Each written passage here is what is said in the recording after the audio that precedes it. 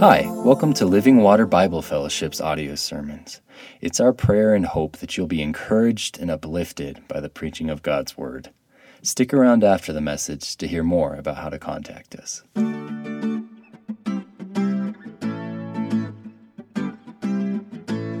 Such an amazing thing that God would love us, such an amazing thing that God would bring us into relationship with Him. Such an incredible thought that God would know us and love us and call us His sons and daughters. And we live in a world, however, that it's very hard to stay close to God, isn't it? So many distractions, so many things that we're running after, chasing after, so many things that keep us focused on this level instead of focused on God and close to Him. And not even all the distractions that cause us issues. It's even the world we live in, the evil in the world, the brokenness, the temptations all around us. So many ways we can be pulled away from God and pulled farther into the world and even into sin and evil. How do we stay close to God? How do we stay near to God? How do we stay right with God in such a world of so many distractions and so many sins and so many evil paths to walk? It's a deep question. That we come to a scripture today in the Gospel of Mark where Jesus has to address this, and he addresses it through being attacked and being called out as someone who's not bringing people to God. And so it's a scripture that's hard to maybe wrap our minds around in some ways, but let me walk you through it and let's think about again, how do we draw near to God? Are you close to God today? Are you walking with God today? Is God in your life today? How's your heart? Do you have a heart for God? Are you walking closer to Him, or are you far away from Him today? How do you stay with God? How do you be in God's life, and how do you be near to Him? Please open your Bibles to the Gospel of Mark. Gospel of Mark, we're in chapter 7. Chapter 7, verse 1. We've got about 6 more weeks in the Gospel of Mark, and so thank you for your continued study of Mark and learning from Mark, and hopefully you're growing and maturing through God's Word. Chapter 7, verse 1. Now when the Pharisees gathered to Him, some of the scribes who had come from Jerusalem, they saw that some of His disciples ate with hands that were defiled. That's unwashed. For the Pharisees and all the Jews do not eat unless they wash their hands properly, holding to the tradition of the elders. And when they had come from the marketplace, they don't eat unless they wash. There are many other traditions that they observe, such as washing of cups, pots, copper vessels, and dining couches. The Pharisees and the scribes asked Him, "Why do your disciples not walk according to the tradition of the elders, but eat with defiled hands?" He said to them, Well did Isaiah prophesy of you hypocrites. As it is written, these people honors me with their lips, but their heart is far from me. In vain do they worship me, teaching as doctrines the commandments of men. You leave the commandment of God and hold to the tradition of men. And He said to them, you have a fine way of rejecting the commandment of God in order to establish your tradition. For Moses said, honor your father and mother, and whoever reviles father or mother must surely die. But you say, if a man tells his father or his mother, whatever you would have gained from me is Corban, that is given to God, then you no longer permit him to do anything for his father or mother, thus making void the word of God by your tradition that you've handed down. And you do many such things. And He called the people to Him again. He called the crowds to Him again, and He wanted them to know something. He said to them, hear me, all of you, and understand. There's nothing outside a person that by going into him can defile him. But the things that come out of a person are what defile him. When He entered the house and left the people, His disciples asked Him about the parable. And He said to them, then are you also without understanding? Do you not see that whatever goes into a person from the outside cannot defile him, since it enters not into his heart, but is into his stomach and is expelled? Mark wants us to know, thus he declared all foods clean. Verse 20, and he said, what comes out of a person is what defiles him. For from within, out of the heart of man, come evil thoughts, sexual immorality, theft, murder, adultery, coveting, wickedness, deceit, sensuality, envy, slander, pride, and foolishness. All these evil things come from within, and they defile a person. Kind of a long text, isn't it? Kind of a deep set of scriptures here. What's he getting at? What's going on here?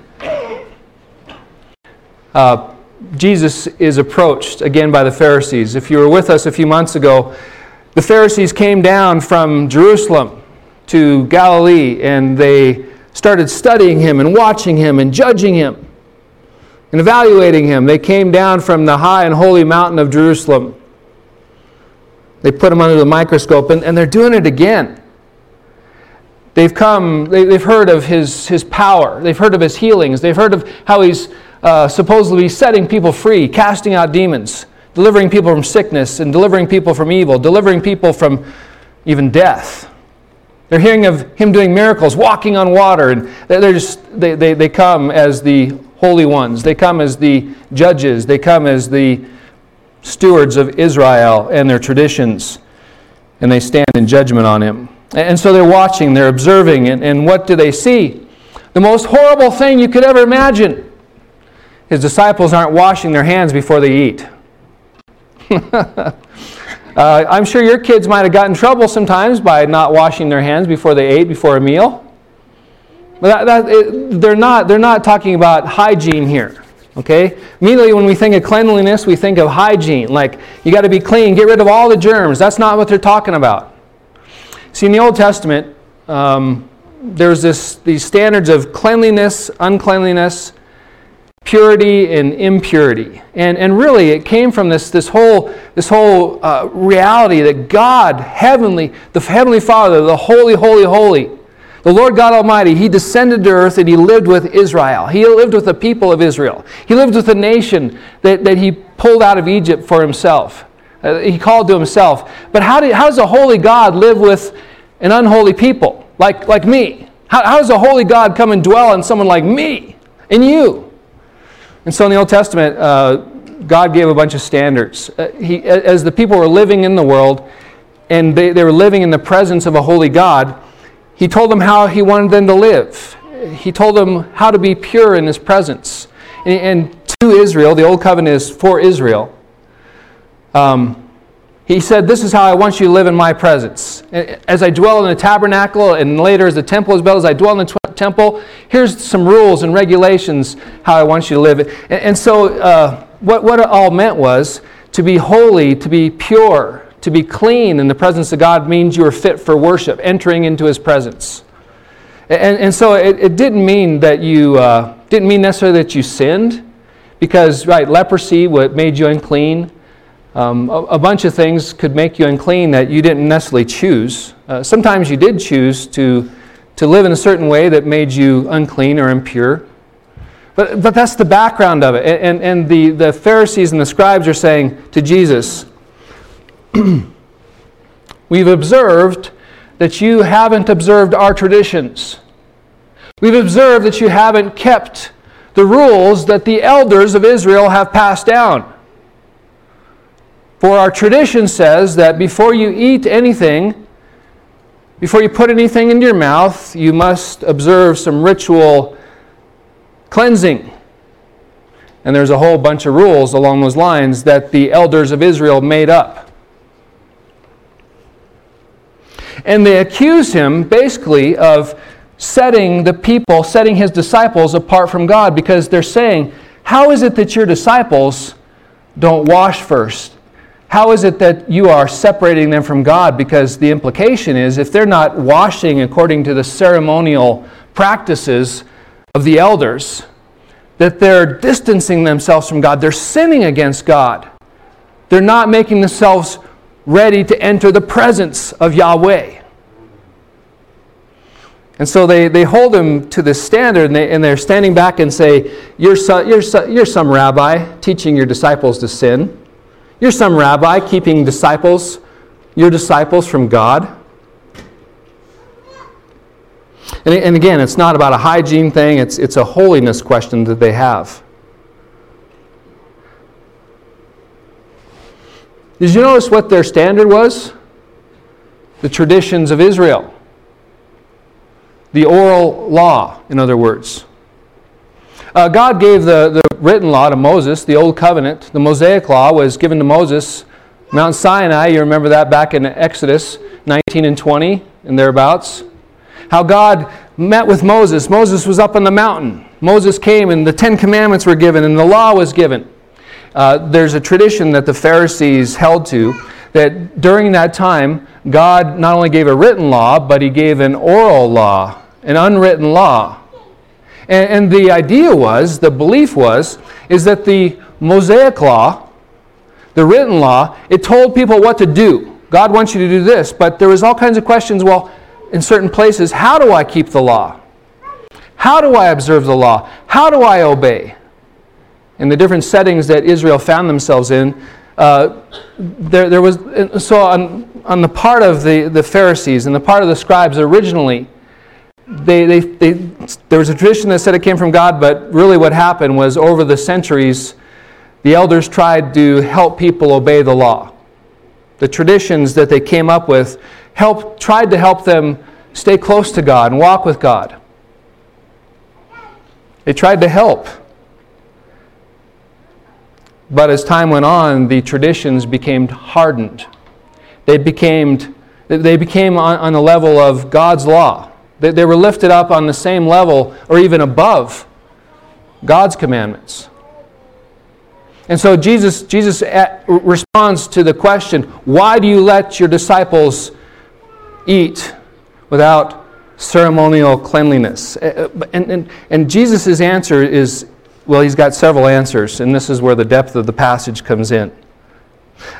If you look at verse 6.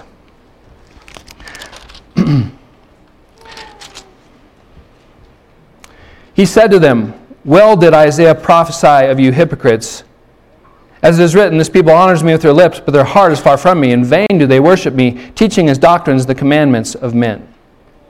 You leave the commandment of God and hold to the tradition of men.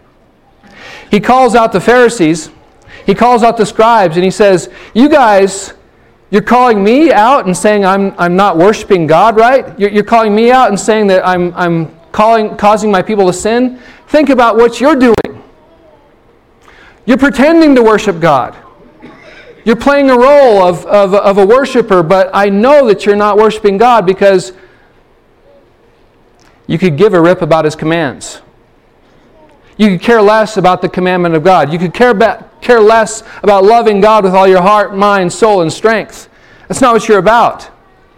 Isaiah, back in the day, to the kings of Israel, they were going through religious motions. They were pretending to worship God. They were pretending they went to the temple, they worshiped, they went through the motions of singing, they went through the motions of giving their offerings, but they didn't love God. They wanted to be seen by people.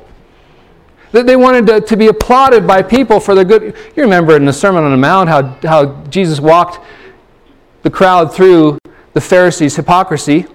Man, when they give to the poor, they do it on street corners so they can be seen. Even with trumpets, they announce their giving. And when they pray, they want everybody to see them praying. The hypocrites, they want everyone's attention. And when they fast, they make their face seem so contorted and so, oh, I'm in such pain. Look at how pious and holy I am. Aren't you guys excited for me that I'm such a lover of God? They would take these phylacteries, these boxes that had scripture written in them, and there was a tradition of putting it on your forehead, but they'd make the boxes really wide. Or putting on your doorpost, make the scriptures really big, or the tassels on the end of your garments. Make them really flowery and really important. And he says, I know that you don't love God. I know that you're not a devotee of God. I know you're not worshiping God because you've set aside His commandments. You've exchanged the commands of God, you've exchanged the very words of God for your tradition.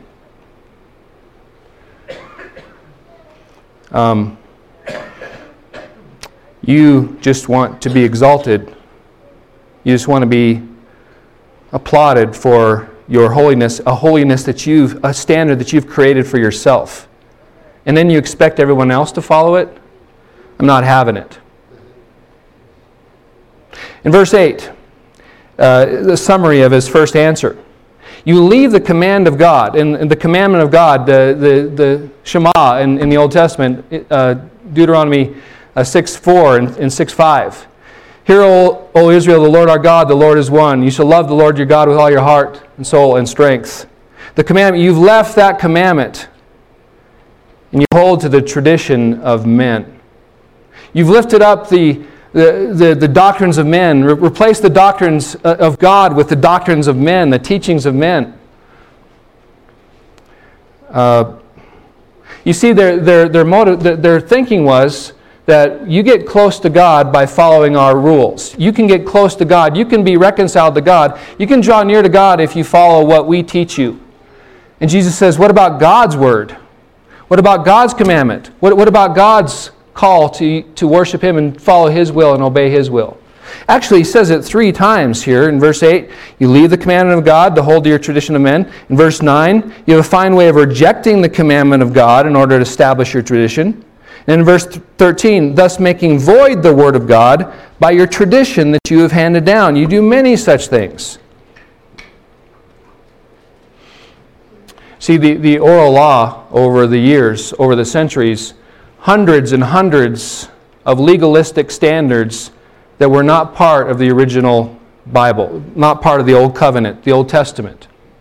It was like there was the Old Covenant, the Old Testament, and then they started building this whole fence around it. Like, we got to help people do the law. We got to help people keep the law. So we're going to put this, like, you shall observe the Sabbath, and there's dozens and dozens of extra biblical teachings or extra biblical laws that are given to Israel about Sabbath observance and how you do it right and how you shouldn't do it, etc., etc. And it became, in the 2nd century, it was written down in the Mishnah.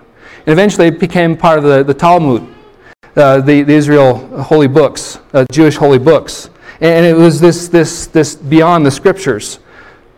And Jesus is like, man, you're saying that people get right with God or they're made clean by God by following man-made rules? No.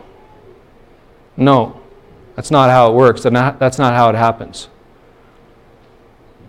And so that's his first answer. He says, the way that God has arranged things, He's given us His Word. He's given us His commandments. And you guys telling me that people draw near to God by human rules and by religion? By man-made religion? No. And so we can step back from this, his first answer, and there are several things we can say. What is worship? Worship is ascribing worth to Him as worthy. Worship is a devotion to God. Worship is an honoring of God, obeying His commandments, seeking out His commandments, seeking out His will, loving Him. Idolatry is worshiping something else. False worship is worshiping, could be a truck, it could be religious rules that don't come from the Bible, it could be worshiping a church, it could be worshiping self. Idolatry is anything that ascribes worth to something that is not God. Living for that, loving that, pursuing that. Man, you can make an idol out of your kids. You can make an idol out of your kid's soccer trophy. Back in 1999, my kid, man, he was the most awesome 3rd grade soccer player you've ever seen. Look at this trophy. Man, bow down and worship.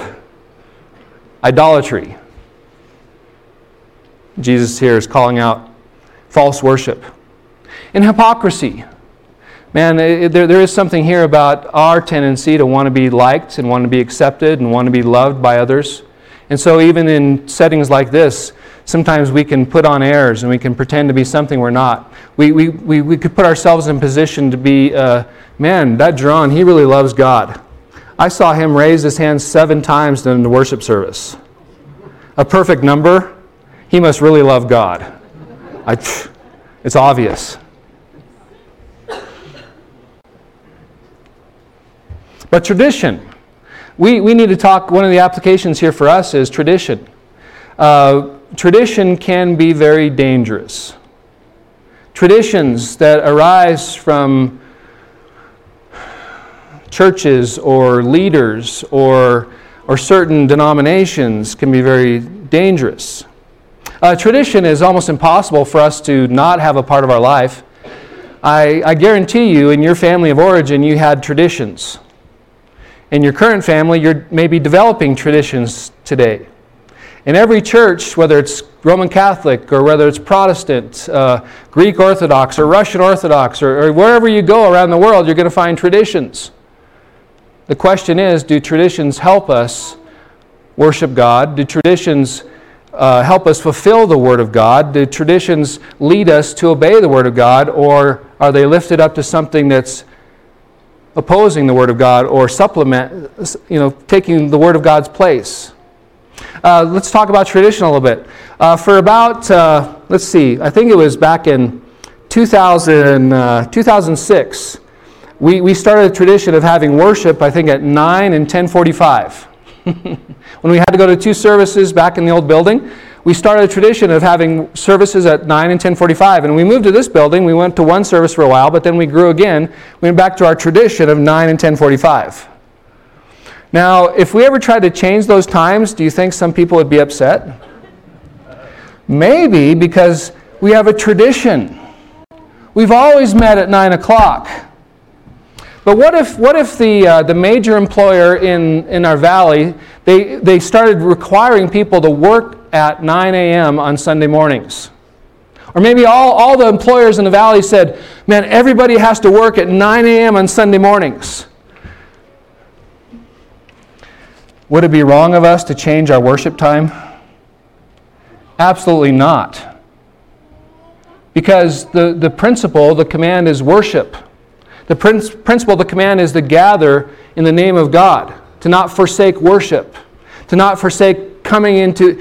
But how you do that, if you make that an ironclad rule, that's legalism. That's a tradition that you raise up into something that God never intended. It's fine to worship at 9 and 10:45, but can you do it at 6 p.m.? Absolutely. Can you have a worship service at 3 p.m.? Absolutely. If this town ever gets to, or this valley ever gets to the point where 3 p.m. is the time where most people can worship, let's worship at 3 p.m. Even during football season. And so you see how tradition, I mean, there's so many things we could talk about tradition in this church. We've got all kinds of traditions, but none of them are on the level of the Word of God. None of them are on the level of God's commandments. Our traditions always have to serve God's commandments. Our traditions always have to serve us worshiping God. If our traditions become more important than the Word of God, we're in trouble. If your tradition, like we have a Christmas Eve service, that's a tradition. We've always done a Christmas Eve service. Would it be the end of the world if we stopped having a Christmas Eve service one? Yeah, it probably would. No, it's not.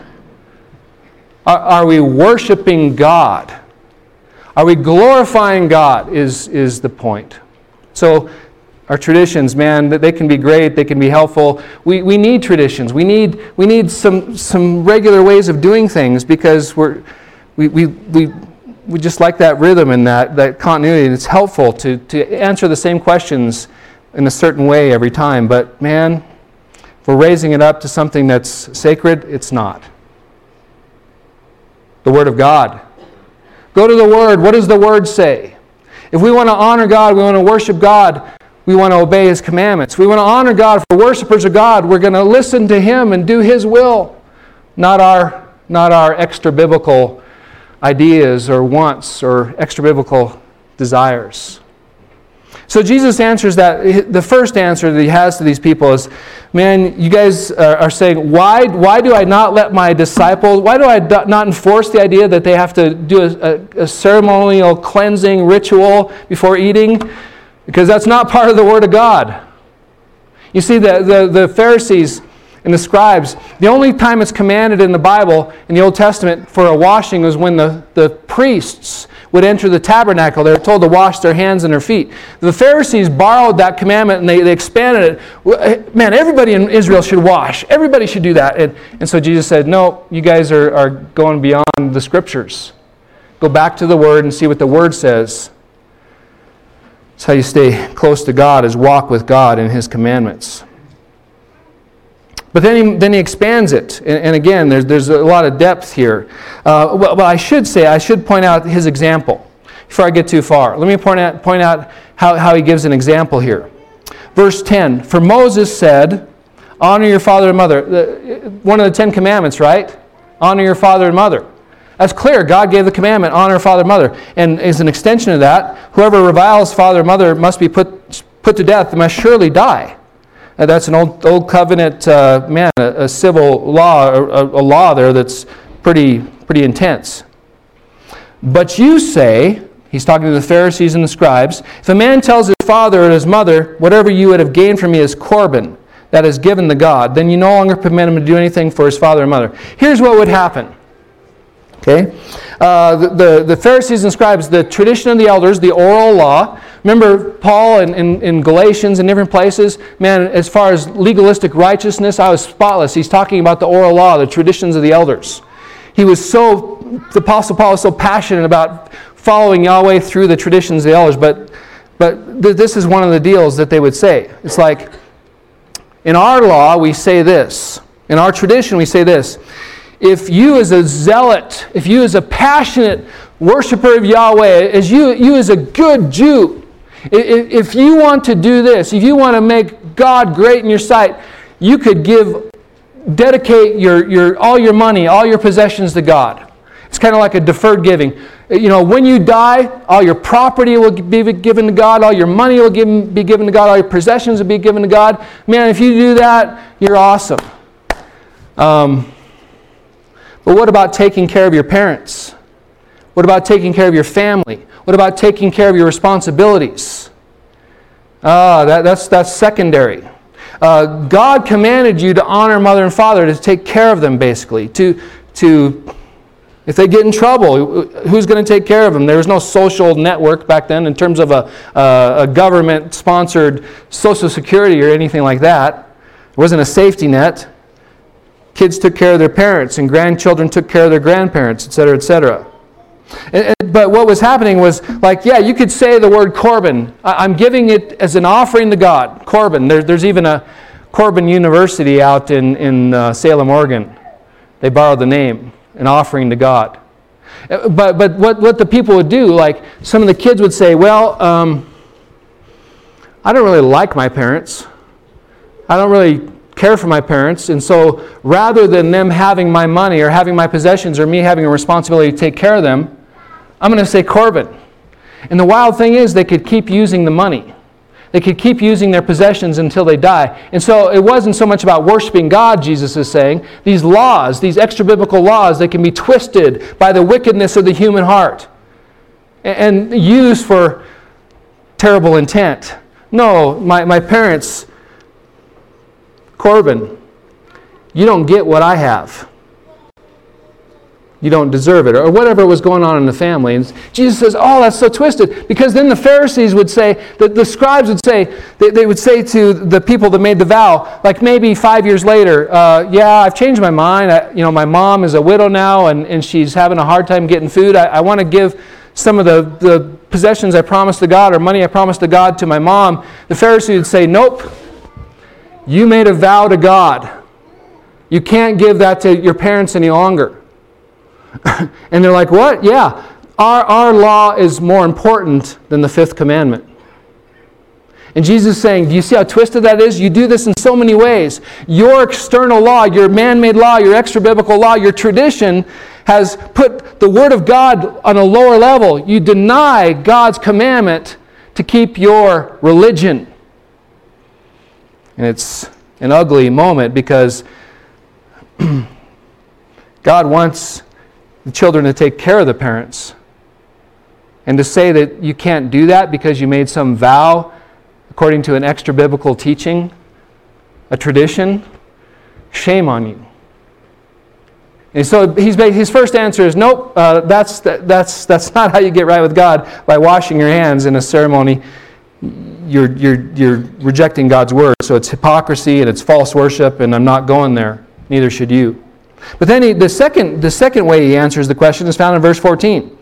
He wants to make sure that they understand about the human heart. He wants to make sure they understand where sin comes from and what is sin and the problem of sin. And so he called together, verse 14, the people, and said to them, "Hear me, all of you, and understand. There's nothing outside a person that by going into him can defile him, but the things that come out of a person are what defile him."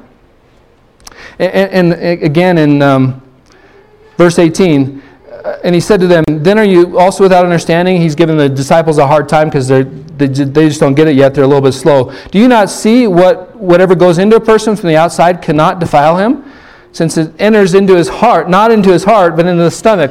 In other words, food and impurity, what do they have in common? Food and unrighteousness, what do they have in common? They don't have a whole lot in common. Now, maybe some of you know your Bibles and you've actually read Leviticus 11 before.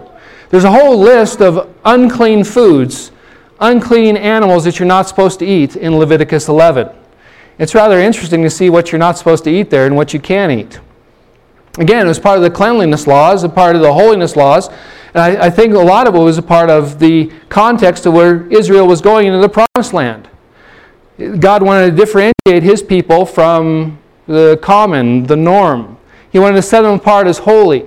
And so and there's a lot too there in Leviticus 11. But basically, you can't eat certain foods. But Jesus is saying right here, the lawgiver, the Lord of heaven and earth, the one who would make people pure through His blood, He's saying, man, don't go there in terms of legalism.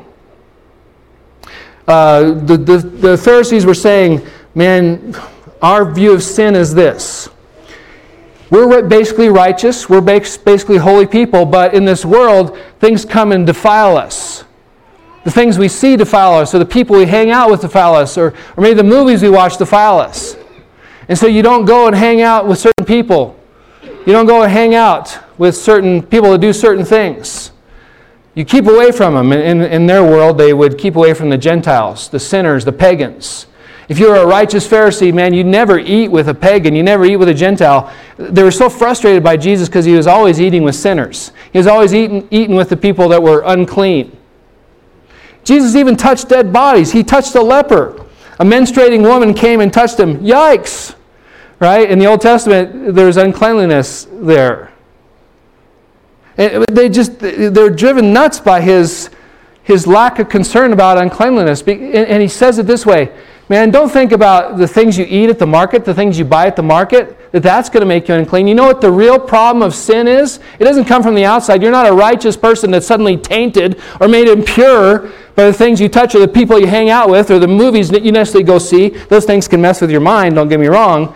But you're not like unclean suddenly. He says what's really the problem of sin, it's in your heart. There's an inward problem. You want me to stop? You want me to take the oral law and enforce it upon people, my disciples or the wider crowd? Man, that you think by religious rules you're made clean, that you're made right with God by being a religious robot and doing everything perfectly? No, that's not the problem. You're not righteous and then you're tainted and you're made unclean or unholy. You're unholy because of the wickedness in your heart. You're unholy because of the sin in your heart.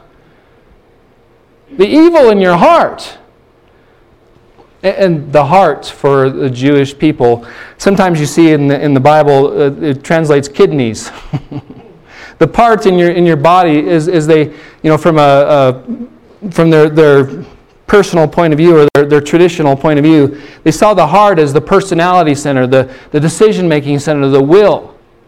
Your will comes from the heart, and we even use some of that terminology, some of that analogy today in our language. Man, he's got great heart. Man, her heart is strong. We borrow that from the Scriptures and the Jewish people. The heart is the decision-making place, the personality place. And so he's saying, you know what the real problem is? You can't control, being close to God or far away from God by external religious rules. The real issue is in your heart. You can eat things and it's not going to contaminate you. Now, we in our health society, obviously, if I eat Burger King every day for 2 months, I'm going to be contaminated. We get that, but that's not his point. Hygiene or cholesterol or something like that. He's saying your real issue is you. You're a sinner, a rebel who's always rebelling against God.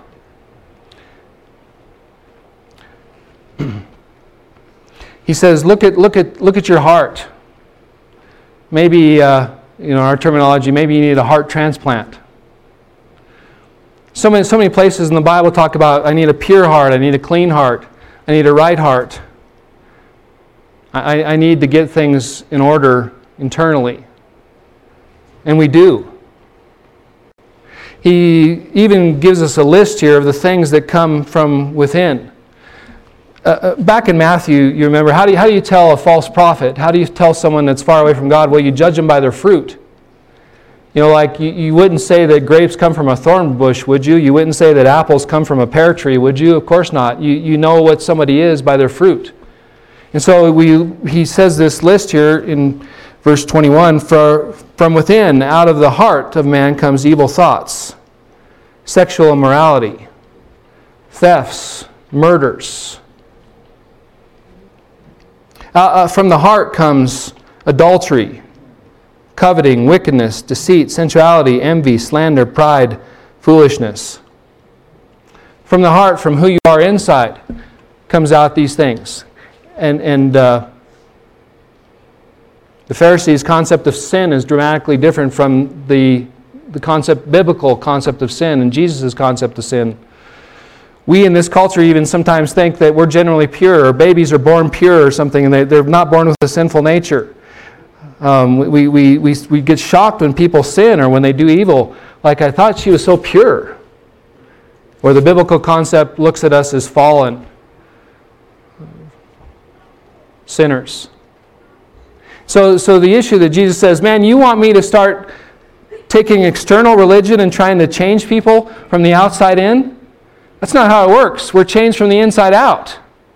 Something needs to happen on the inside. Something needs to be transformed on the inside. Something needs to be made new on the inside. That's the issue. You don't get right by religion, outward religion. You're not made right by the things you do, man-made rules. But interestingly enough, he doesn't describe how to get right. How are you today? How is your heart today? Are you close to God today? How do you get right with God? How do you draw near to God? Well, we start by realizing and recognizing and acknowledging that we don't do it by ourselves. It's by the grace of God that we're changed. Just as, if you look at Jeremiah chapter 17:9. Jeremiah 17:9. A famous verse. The biblical understanding of things is this, and this is Jesus is borrowing from this and from other texts. He's the one who wrote it. He's the God who inspired, the Spirit worked. But anyway, chapter 17, verse 9. The heart is deceitful above all things and desperately sick. Who can understand it? I, the Lord, verse 10, search the heart and test the mind to give every man according to his ways, according to the fruit of his deeds. Biblically, Old Testament, New Testament, the problems we have, the evil we do, the things that we're broken, it comes from the inside. The heart is deceitfully wicked. I was reading different Psalms, and this one caught my attention pertaining to this. How do we get accepted by God? How do we be received by God? How do we come into good graces of God? Look at Psalm 24. Psalm 24, verse 3. Psalm 24, verse 3. And this is indicative of a wide array of teaching in the Old Testament. Who shall ascend the hill of the Lord? Psalm 24, verse 3. Who shall ascend to the hill of the Lord, and who shall stand in His holy place? What a question. Who gets to go to heaven? Who gets to be with God? Who gets to be in that righteous place one day where God is righteous in the holy, holy, holy? Verse 4, He who has clean hands and a pure heart, who does not lift up his soul to what is false, idolatry, false gods, worshiping what's false, does not swear deceitfully. Wow, it's incredible. He will receive blessings from the Lord and is righteous from the God of his salvation. Great. If you want to be with God, if you want to be right with God, Psalm 24 says, have a clean heart. Clean hands, a pure heart and clean hands. Like dirty hands, there's guilt on dirty hands.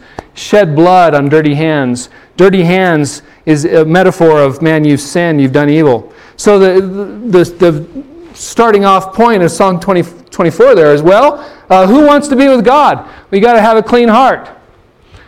Okay. That takes me out of the equation. In and of myself, I don't have a clean heart. None of us do. In and of ourselves, none of us have clean hands. In and of ourselves, what do? How do we get right with God? Somehow God has to make us right. Because we can't do it ourselves. If wickedness comes from within, and I'm always choosing wickedness, I'm always running away from God or rebelling against God or hating God or doing what's evil, man, something has to change and I can't change myself. Jesus has basically said external religion can't fix you.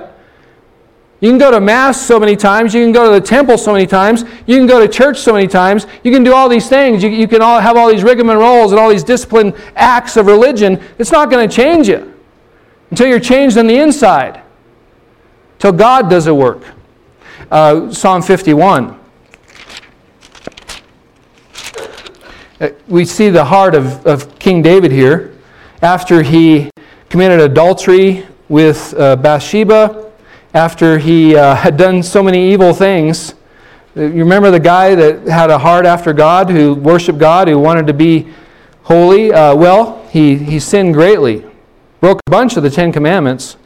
He says in his prayer, Psalm 51, starting in verse 1, here's the key to becoming holy, becoming right with God. Have mercy on me, O God, according to your steadfast love. According to your abundant mercy, blot out my transgressions. Wash me thoroughly from my iniquity and cleanse me from my sin. For I know my transgressions, my sin is ever before me. Against you only have I sinned and done what is evil in your sight, so that you may be justified in your words and blameless in your judgment. Behold, I was brought forth in iniquity, and in sin did my mother conceive me. Behold, you delight in truth and in the inward being. You teach me wisdom in the secret heart. Purge me with hyssop, and I shall be clean. Wash me, and I shall be whiter than snow. Let me hear joy and gladness. Let the bones that you have broken rejoice. Hide your face from my sins, and blot out my iniquity. Create in me a clean heart, O God, and renew a right spirit within me. Man, you can do all the religion you want. You can make all the pilgrimages you want. You can do all the certain prayers or things you want, but until you come and humbly ask God to change you from the inside out, until you confess you're a sinner in need of grace, until you confess you need a new heart, until you confess that you need to be transformed by God and God alone, you're going to be stuck far from God because you can't fix yourself. You can't heal yourself. You can't change that inward nature yourself. You need God to do it. So we see this beautiful prayer of David. I've sinned against you, man. I acknowledge it. You've seen it all, and I confess. Change me. Clean me.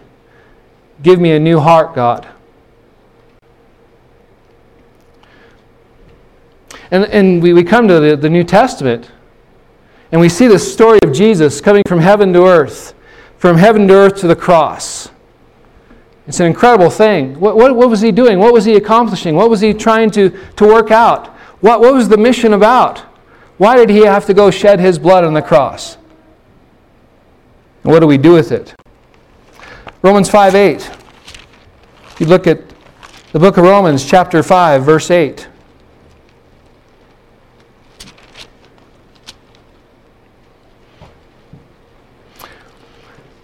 But God shows His love for us in this, that while we were still sinners, Christ died for us. God knew our heart. God knows our heart. He knows that we're wicked. He knows that we're constantly choosing evil. Even the times that we want to choose God, even the times we want to walk with God, even the times we want to be holy, we want to be good people. He knows that internally sin is a problem and wickedness and evil is a problem.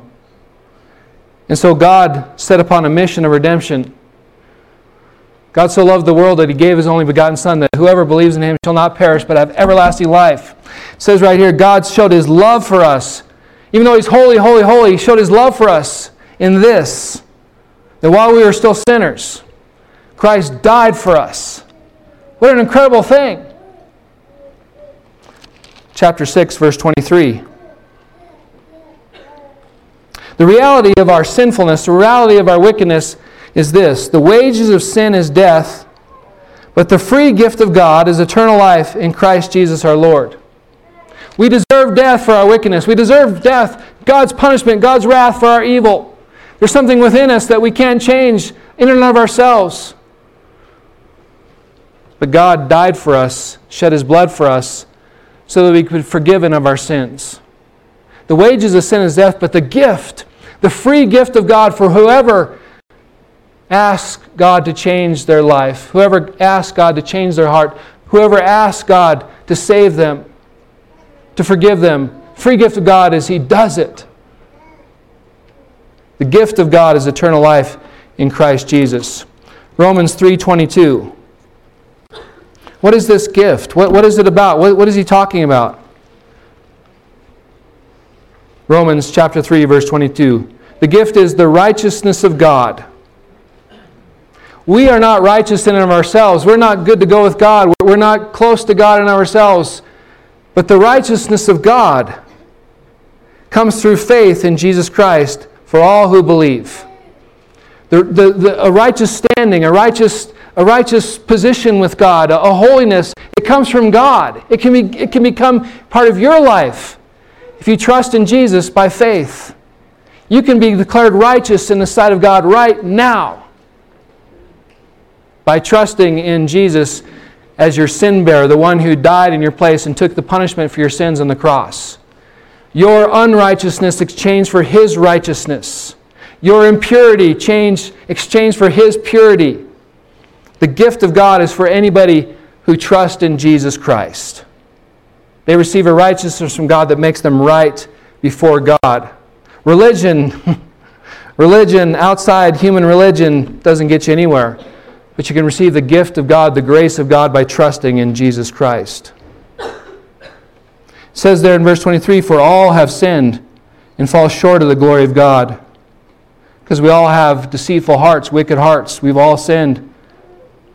They are justified, however, by His grace as a gift through the redemption that is in Christ Jesus. Through His work on the cross, we are redeemed, reconciled to God, whom God put forward as a propitiation by His blood. So you see the point. How do I get right with God? How do I draw near to God? How do I have a relationship with God? It starts with you saying, I can't in and of myself. Only God can give me that relationship. Only God can draw me near. And it only comes by trusting in Jesus Christ and what He accomplished for you by shedding His blood on the cross for the forgiveness of your sins, to justify you and make you righteous in the sight. And then once you come to God, and once you have a relationship with God, then you can work on it and participate in it. But you always are close through there. So Jesus, you want me to start living as a religionist? You want me to start teaching that people should get right with God by human rules and regulations? Absolutely not. That sets aside God's commandments. And absolutely not, because the only way to get close to God, for me to bring people to God, is through them trusting in my work on the cross. The grace of God for whoever wants it. Please don't think that your trusting in religion, your trust in religion or works will get you to heaven or make you right with God. Only trust in Jesus, and you will be given that clean heart, that new heart, that righteousness from God, and you'll be right with Him forever. Please stand in His presence. Lord God Almighty, we thank You for letting us worship You today. We thank You for letting us draw near today as Your people. Thank You for calling together a community to meet with You. What a privilege and honor it is to meet with a holy God and be in Your presence and love You. Send us out in the world this week, Lord. We going out to the world that is not perfect, that has its issues and problems. We're going out even in unholy places. But thank You for making us Yours. You've accepted us. You've received us. You've made us Yours by Your blood and Your sacrifice and Your love only. And we say, Amen. Thank You, Lord. We love You. Make us Your people of worship and praise this week. As we go hither and yon, as we go out to our families and our places of work and wherever You take us, Lord, let us worship You and witness to You, Spirit of truth and love and holiness. Love You, Lord. In Jesus' name we pray. Amen. Thank you so much for listening. The gospel according to the Bible is that Jesus Christ, who was and is the eternal God, took on human flesh, was born of a virgin, died for our sins on the cross, and rose from the dead 3 days later. He then ascended to the Father's right hand, where He sits making intercession for His people, and right now He is establishing the kingdom of God on earth. You can enter into a saving relationship with God by repenting of your sins and placing your full trust in Jesus' life, His death and resurrection on your behalf. In Christ, you will find forgiveness, acceptance, freedom, peace, hope, and a future. If you would like more information about Christianity or Living Water Bible Fellowship, visit our website at livingwateralamosa.org. God bless.